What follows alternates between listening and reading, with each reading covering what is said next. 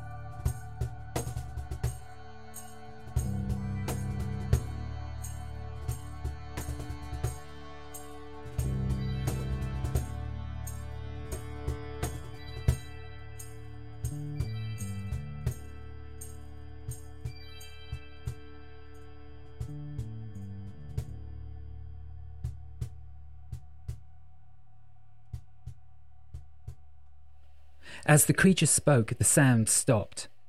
A pile of broken rock and dust descended onto the unsuspecting heads of Archie and Morven. It looked like they were enveloped in a cloud of blue smoke. As it engulfed them, Jessica heard a familiar, spluttering sound. Achoo! Achoo! Archie bellowed, sneezing right into Morven's face, who drew back in obvious disgust, shaking himself off. Jessica, I told you before, my nose absolutely can't take any more of this. You should have brought some antihistamines. What do you think you're paid for? He looked around, as if for the first time. Jessica, where are you? He glared at Morven. And as for you, I thought you knew where you were going, Archie declaimed, looking around the cavern. This place is a death trap. Is he likely to continue this for long? Pyrope inquired. Morven's eyes were already glazing over, and he appeared to be falling back into a trance. Oh, Archie can carry on like this all day. Jessica heard a faint creaking sound approaching them, and a pulling at her right heel. I think they might need another little push. Watch out, you don't want to lose any fingers. Pyrope repeated the note at high volume several times, peppering the bridge below with sprays of rock and dust. Archie immediately started simultaneously sneezing, yelping and prancing from side to side of the bridge. Jessica could not help but giggle at his antics. After a few moments of this, Morven seemed to fully awaken, flexing and extending his broad frame. The earth awakens. We must go now. Follow me. He grasped Archie by the hand and led him down the bridge, back into the same direction where they had come from. No, not that way! Jessica could feel the creaking approaching from that very direction. Desperately, she copied Pyrope's singing, successfully this time, if a little over-enthusiastically. A pile of rock fell in front of them, completely blocking their way. Not that way, you fool! Archie yelped. It's obviously the other way! Morven smoothly changed direction without batting an eyelid, Archie scampering in his wake and proceeding down the bridge, descending into the far side of the tunnel.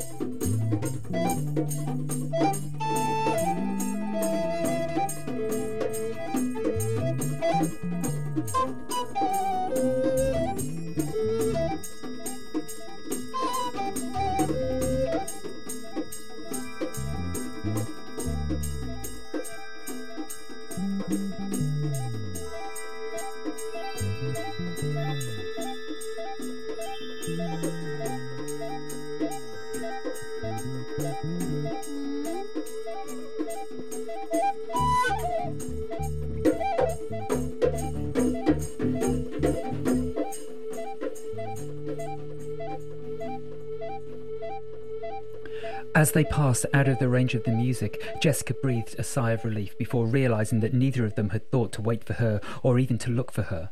She let out a faint humph. The sound seemed to set off a chain reaction of creaking and cracking around them. The bridge below them dissolved into nothing before her, and piles of rock fell down into the chasm. How deep it was, she could not tell.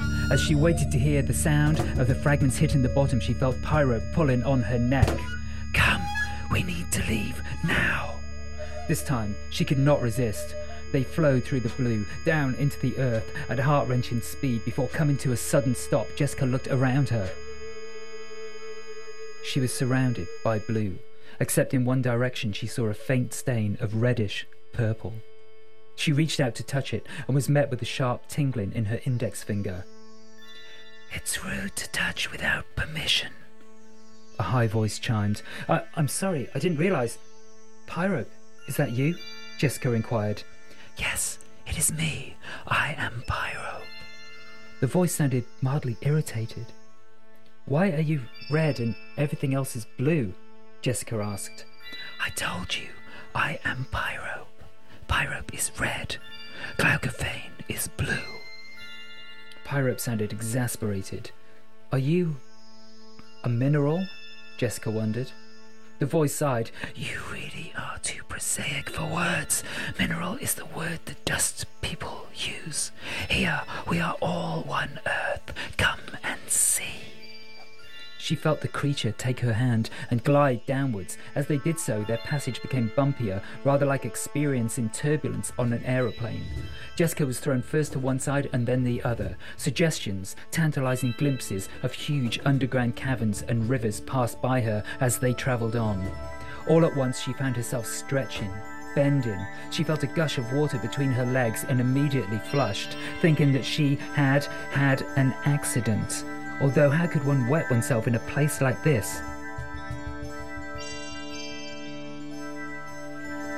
Then she realised that a crack had formed beneath her and the water was running through it, widening the crack and spreading and splitting. She swiftly flowed out of the way before she was engulfed. The crack spread further and further, up and down, creaking in the most terrible manner. "What is happening, Pyro?" "The deeper we go, the more we change. Come."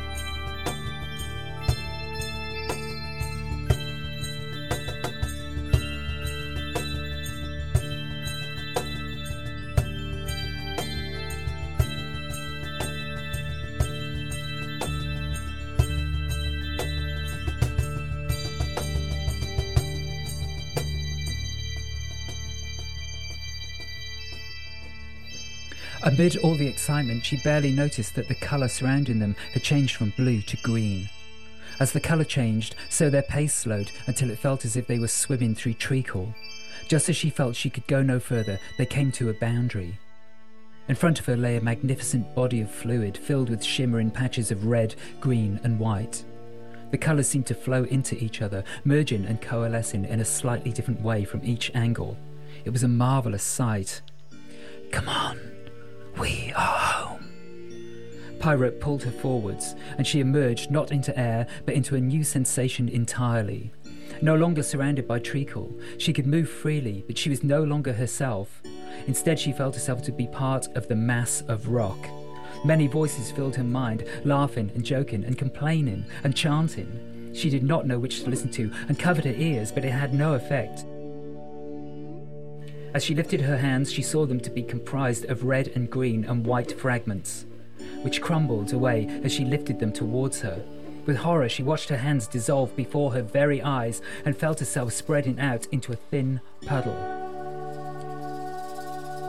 Get yourself together.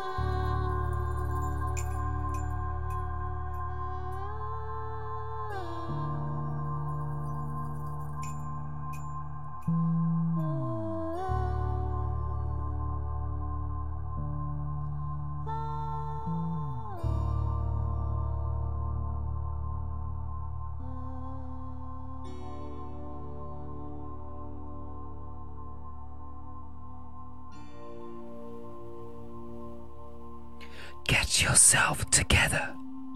Pyrope spoke in a forced whisper. Jessica saw for the first time a magnificent mass of glinting red in front of her.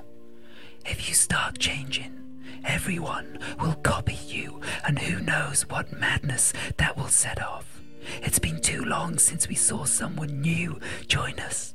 Now, what form do you want to take? Jessica's mind was completely blank. Come on, anything you like. Just think of a shape. Jessica felt, rather than saw, other shapes converging around them, starting to take notice. Think of a shape. Red, green and white. Instantly she transformed into the form of a large green tree, dangling red and white baubles. Guilt flooded through her. She hadn't been brought up to celebrate Christmas. Really? Pyrope tutted. It's been done before, you know. Is that the best you can do? Jessica blinked, causing a shower of green dust to fall in front of her. Pyrope sighed at such a high pitch that it was almost a whistle.